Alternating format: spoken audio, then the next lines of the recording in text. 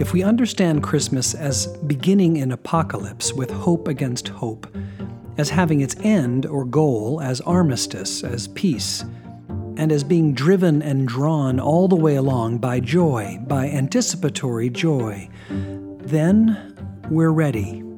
We're ready to approach the familiar stories of Christmas, the sometimes all too familiar stories of Joseph and Mary and Jesus and the manger and the shepherds and the angels and we three kings and all the rest, and to understand them in fresh new ways, to discover or rediscover the meaning of Christmas, the birth of this child.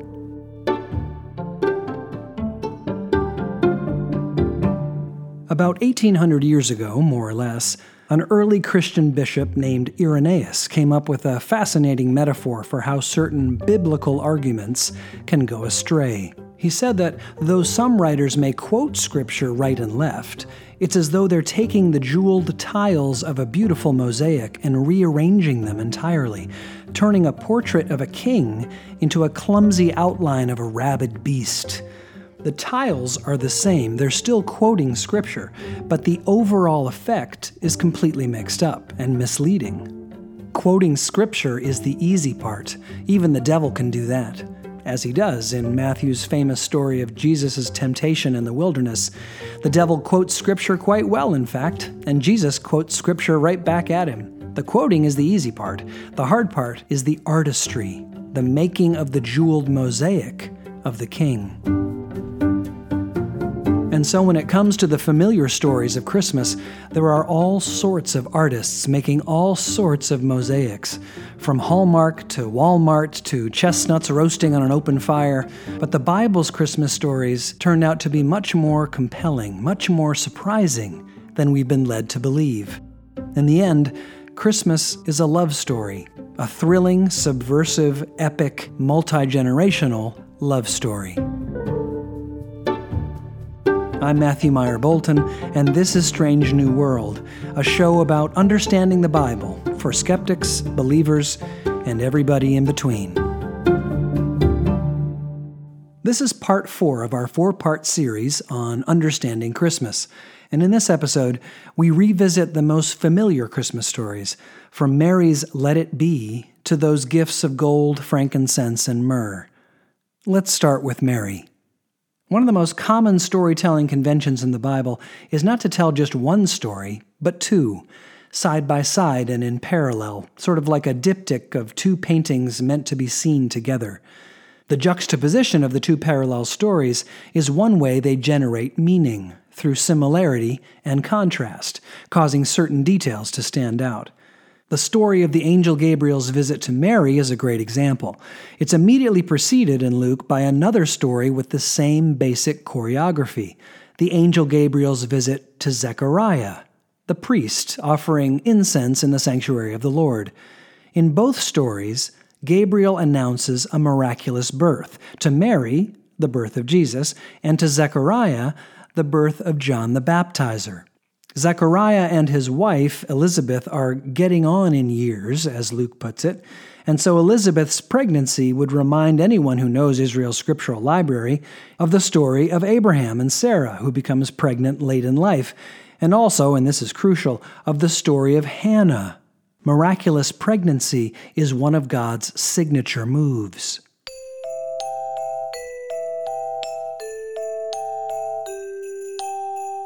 So now let's look at the two stories side by side.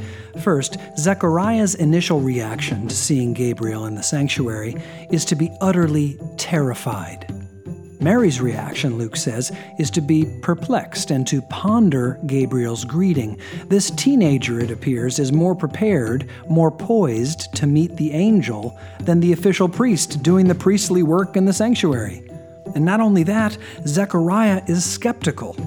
He says to Gabriel, "How will I know that this is so?" He doesn't buy it, in other words. He doesn't believe that it's so. He wants evidence. Mary, on the other hand, says, "How can this be?" Like Zechariah, she's taken aback. But unlike Zechariah, she presumes the news is true, and she marvels at it. She wonders at it. How can this be? As we saw in the last episode, Mary thinks through Scripture. She remembers the story of Hannah, and through that lens understands her own situation and makes her own decisions. Zechariah, despite his training and his ancestral pedigree, doesn't. And so Gabriel strikes him temporarily unable to speak, all the way through the pregnancy, all the way until John is born. And Mary, on the other hand, is eloquent. She ponders what the angel says, that she, with no royal ancestry to speak of, will be the mother of a king. And with poise and grace, she says, "Here am I, the servant of the Lord. Let it be with me according to your word." Her poise and grace are all the more vividly clear in contrast with Zechariah's, "How will I know that this is so?" The ordinary teenager, the supposedly lowly Mary, upstages the prestigious priest. She sees and thinks and acts through Scripture. She remembers Hannah and Sarah, and her trust is serene and regal. Gabriel says, "For nothing will be impossible with God." And Mary says, "Let it be. Let the impossible be."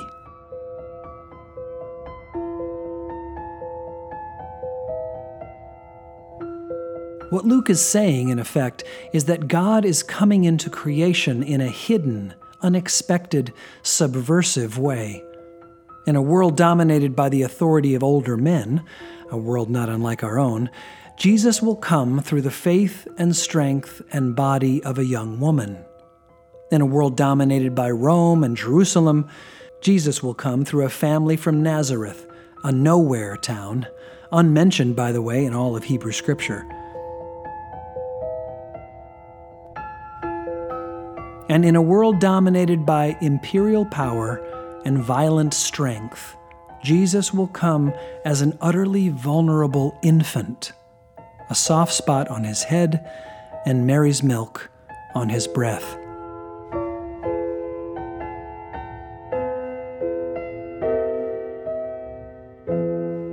These themes run through Luke's Christmas story from beginning to end. In the greeting card aisles and the sentimental customs of the season, there can be a gauzy, candlelit coziness, and that's all well and good as far as it goes. Coziness in the midst of December is a fine thing, and no Christmas season would be complete without some warm, wondrous enchantment.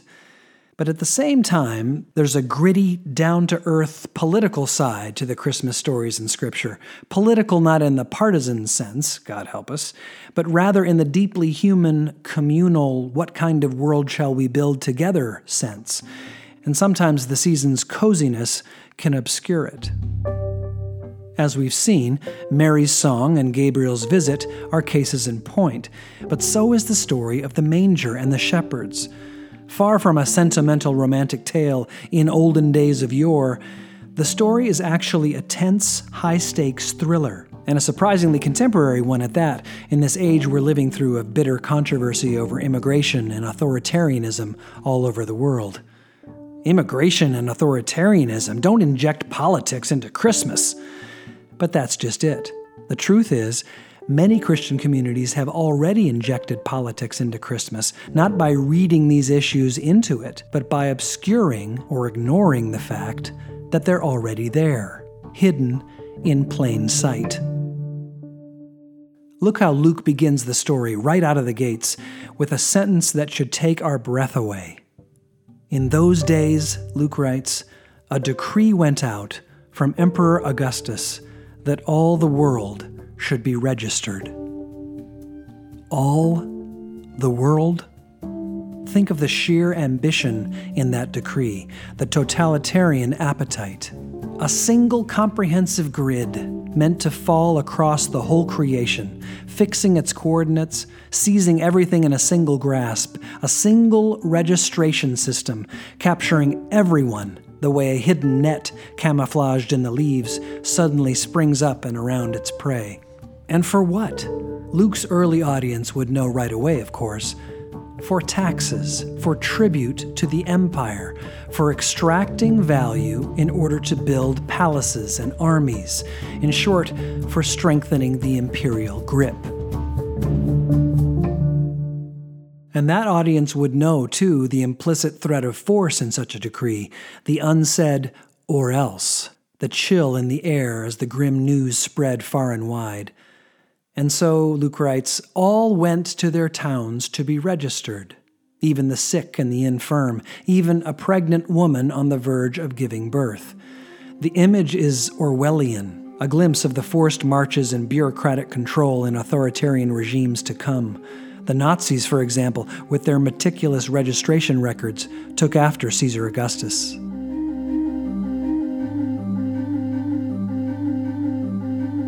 And so this striking beginning of the story, so far from a romantic portrait, sounds a clear note of imperial dominion and icy menace. Luke's Christmas story opens not only with Gabriel's announcement to Mary, but also with the emperor's announcement, his audacious, intimidating attempt at universal control. And God will be born in the wake of this brazen decree. But God will slip through the net and even use it for divine purposes. Like a masterful, mischievous trickster, God enlists the emperor's attempt to capture the world, transforming it into part of the divine plan to save the world.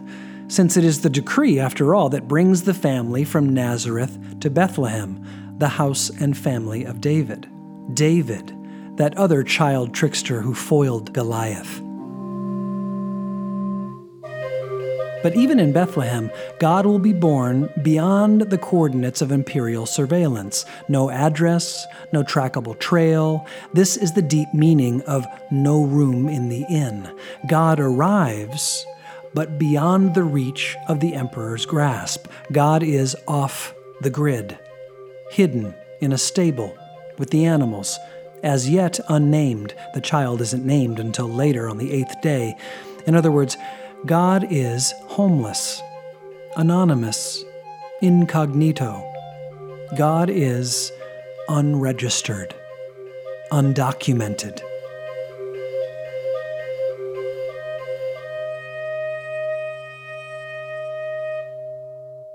As Luke tells it, this is the story's most conspicuous dramatic tension. On one side, the emperor's attempt to control the world through registration, and on the other, God's unregistered arrival. And then, just in case we missed it, the story of the shepherds drives the point home. The shepherds don't live in the towns, but rather up in the surrounding hills. They too have no addresses, and in the story, no names. They too are living with the animals, flouting the emperor's decree. They are the unrecorded, the undocumented. They live in imperial territory, but beyond the empire's control. And sure enough, of all the people in all the world, they are the ones singled out to receive the world-changing good news. They are the ones to whom the angels sing, lifting up the lowly indeed. They are the ones who receive the strange, tantalizing directions for finding the unfindable child. The unregistered shepherds told of the unregistered Savior in the city of David. David, that shepherd. And so they go to him to find him and admire him and pay him their respects. He's one of us, they say to each other. He lives beyond the empire's dominion. He sleeps with the creatures. He lies in a manger. And then the coup de grace. The nameless shepherds issue their own public pronouncement, their counter-decree, passing on to all what the angels proclaimed to them. Good news of great joy for all people, for unto you is born this day in the city of David a Savior. The emperor says, all the world shall be registered. The shepherds say, great joy for all people.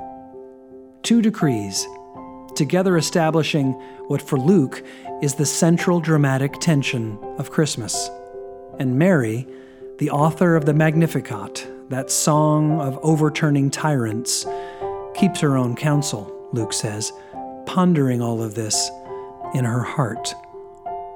So by all means, let's light candles and sing carols and feast and be merry. But at the same time, let's recall the world-turning, subversive promises of Christmas. The radiant good news that God comes to lift up the lowly, to honor the unregistered, to privilege the underprivileged, and to oppose every imperial attempt, yesterday and today, to control, extract, and hoard the blessings of creation.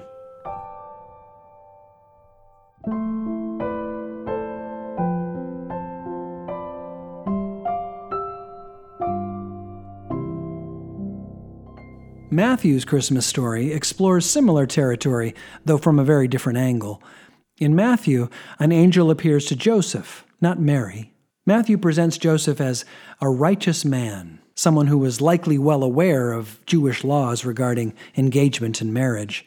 And so he probably knew Deuteronomy 22, where it says that if a man discovers that a woman he has just engaged is not a virgin, quote, the men of her town shall stone her to death, unquote. Joseph, however, compassionately plans to divorce Mary quietly, so as to help her avoid public disgrace. The distinguished preacher and scholar Fred Craddock called Joseph the first great interpreter of Scripture in the New Testament. In effect, Joseph uses Scripture against Scripture, subordinating texts like Deuteronomy 22 in favor of texts like Micah 6:8, do justice, love kindness, and walk humbly with God. Joseph discerns and acts upon a justice deeper than mere legal justice, a theme his son Jesus would learn well and later expound in his preaching and teaching. Against the shadows of hateful violence dressed up as law, Joseph acts with merciful love, and Matthew's Christmas story begins. Despite the well-known We Three Kings carol, in Matthew's story there are only two kings, King Herod and Jesus, the rumored king of the Jews. The visitors to the Holy Family, who Matthew says actually live in Bethlehem, are not kings, but rather wise ones, magi, scholars who study the stars for signs and omens. So they aren't kings, and they aren't necessarily three either. The story mentions three gifts, or at least three types of gifts, but doesn't specify the number of people who carry them. Those gifts themselves, though, are telling. Gold for a great monarch, frankincense for a great priest, and myrrh for one who will suffer and die. At the end of Mark, for instance, Jesus is given wine mixed with myrrh at the crucifixion. And in John, Nicodemus and Joseph wrap Jesus' dead body in myrrh and aloes. The cross is foreshadowed in this story in at least three ways. In the myrrh, in the fact that not only King Herod but all Jerusalem are frightened at the Magi's news of the child's birth, and in Herod's murderous plot, masked as adoration. For the story goes that when the Magi arrive in Jerusalem looking for the newborn king, whose birth they see written in the stars, King Herod, and all Jerusalem with him, are threatened and afraid, and set about plotting to kill him. And while many Christmas cards feature a bright star hovering over the Holy Family, Matthew's story suggests otherwise. Only the Magi noticed the star in the first place, among the thousands of others visible on a clear night. And King Herod's dependence on the Magi to lead him to the child indicates that neither he nor his assassins could follow the star on their own. In fact, every card in the aisle, every painting with a star blazing over a stable, obscures the drama at the heart of Matthew's story. This is a child at risk of assassination. Herod's henchmen are looking for him, and the only reason they don't find him is that they can't read the night sky like the Magi can. They just see thousands of meaningless points of light. It's the Magi, the outsiders, the foreigners from another culture and another religion, who can see, who can make out the twinkling mosaic, the beautiful portrait of a king. Matthew's theme here is the hiddenness of Christ, the small and often unnoticed ways God enters into our lives. This hiddenness is itself a kind of divine signature move. Instead of arriving with fanfare and a blinding blaze of light for all to see at the Temple Mount, God slips into the world quietly, out in the hill country, by way of a poor, unremarkable family in a backwater town. And instead of appearing to an elite crowd of supposed insiders, God will be noticed and understood first by strangers, foreigners, religious outsiders, wise ones from the East. God does arrive, but in a hidden way. The Almighty as a defenseless child. The All-Powerful as vulnerable flesh that can be wounded, just like yours can, and mine. The author of the universe, the giver of all good things, as the baby at Mary's breast. The Bible is a sacred library, and the books on its shelves often make reference to each other, arguing or borrowing or developing ideas into something new, sampling and reprising themes and motifs in the larger symphony, and often thinking through Scripture as they tell their story and make their case. All right, but how do we know which themes are most important, or which motifs are most central, or which jeweled mosaic tiles go in which positions? How do we build, tile by tile, the right portrait? The one of the beautiful human being, not the crude, rabid beast. God knows the tiles can be used for good and for ill. God knows the forces of despair, of conflict, of sorrow, of hate, can and do use these tiles for their own destructive purposes, both inside and outside the church. And so can forces of hope and peace and joy and love. But how do we know the difference? How can we be sure that when we quote Scripture against Scripture, we're doing it in the right way, in the right spirit? How can we be sure that we put the jeweled tiles in the right places? The answer, or at least a central answer Christians have given to this question over the centuries, is that we need a guide.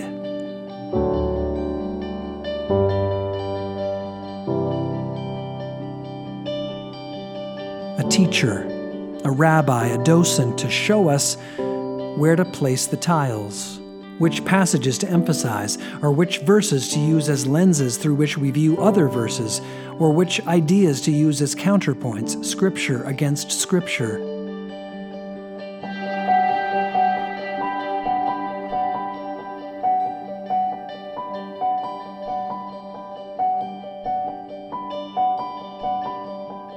For Christians, our guide, our teacher, is the one whose birthday we celebrate on Christmas Day. In the world of these narratives, we can imagine what his childhood might have been like. Did he grow up hearing stories about how his young mother thought through Scripture with more insight and sensitivity than his uncle Zechariah the priest? How she somehow kept her composure in the face of an angel? Did they tell him about how his father read Scripture against Scripture, choosing gentleness over violence? Did he ask about the golden lamp on the mantle, the one next to the little bowl of frankincense? Did they tell him about the wise and generous strangers who understood Christmas better than any of them did? Did they tell him about the shepherds, how somehow they knew before the priests, before the soldiers, how they looked at him like one of their own? And when it came for him to teach and preach, did he remember? When they asked him, "What's the greatest commandment of all, the most important idea in the whole sacred library?" Did he think of them? Mary and Joseph and the shepherds and the Magi, when he pointed to one book on one shelf? When he pointed to the book of Deuteronomy and said, "Here, see, the greatest commandment is love, to love God with all your heart and with all your soul and with all your might." And then he pointed to another book on another shelf, the book of Leviticus, and he said, "Here, see, the greatest commandment is love, to love your neighbor as yourself." On these two ideas, which are really one, the whole library and the whole world turns. But Jesus' teaching isn't only what he says and does as an adult. His teaching begins with the way he arrives. Love comes to save, to teach, and to show the beloved the way. And so in the end, Christmas is a love story. From Sarah and Hannah and David down to Mary and Joseph and Jesus, love after love after love. Standing up to empire, exalting strangers, honoring the unregistered, hoping against hope, laying down arms, leaping up for joy, anticipatory joy, thinking through Scripture, citing Scripture against Scripture, and giving us a guide to help us understand how to use the Bible's treasury of jeweled mosaic tiles.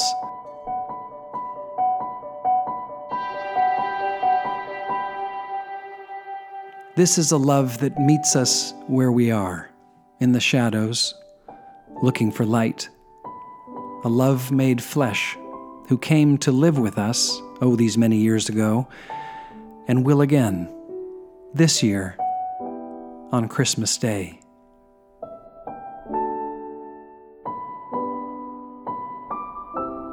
Strange New World is a SALT Project production, written and produced by me, Matthew Meyer Bolton, with help from Elizabeth Meyer Bolton. Music by Pablo J. Garman, Jamie Vizard, and Tom C. Sounds. If you like what you hear, spread the word and give us a review wherever you get your podcasts. It really does help people find us. And this series, Understanding Christmas, has been our pilot series, so let us know what you think. Drop us a line at community@saltproject.org. We'd love to hear from you. We're going to take a few weeks off for the holidays, but we plan to be back early next year with our second series, Understanding Easter. So drop us a line, recommend us to a friend, write us a review, and thanks. Thanks for listening, and see you next time.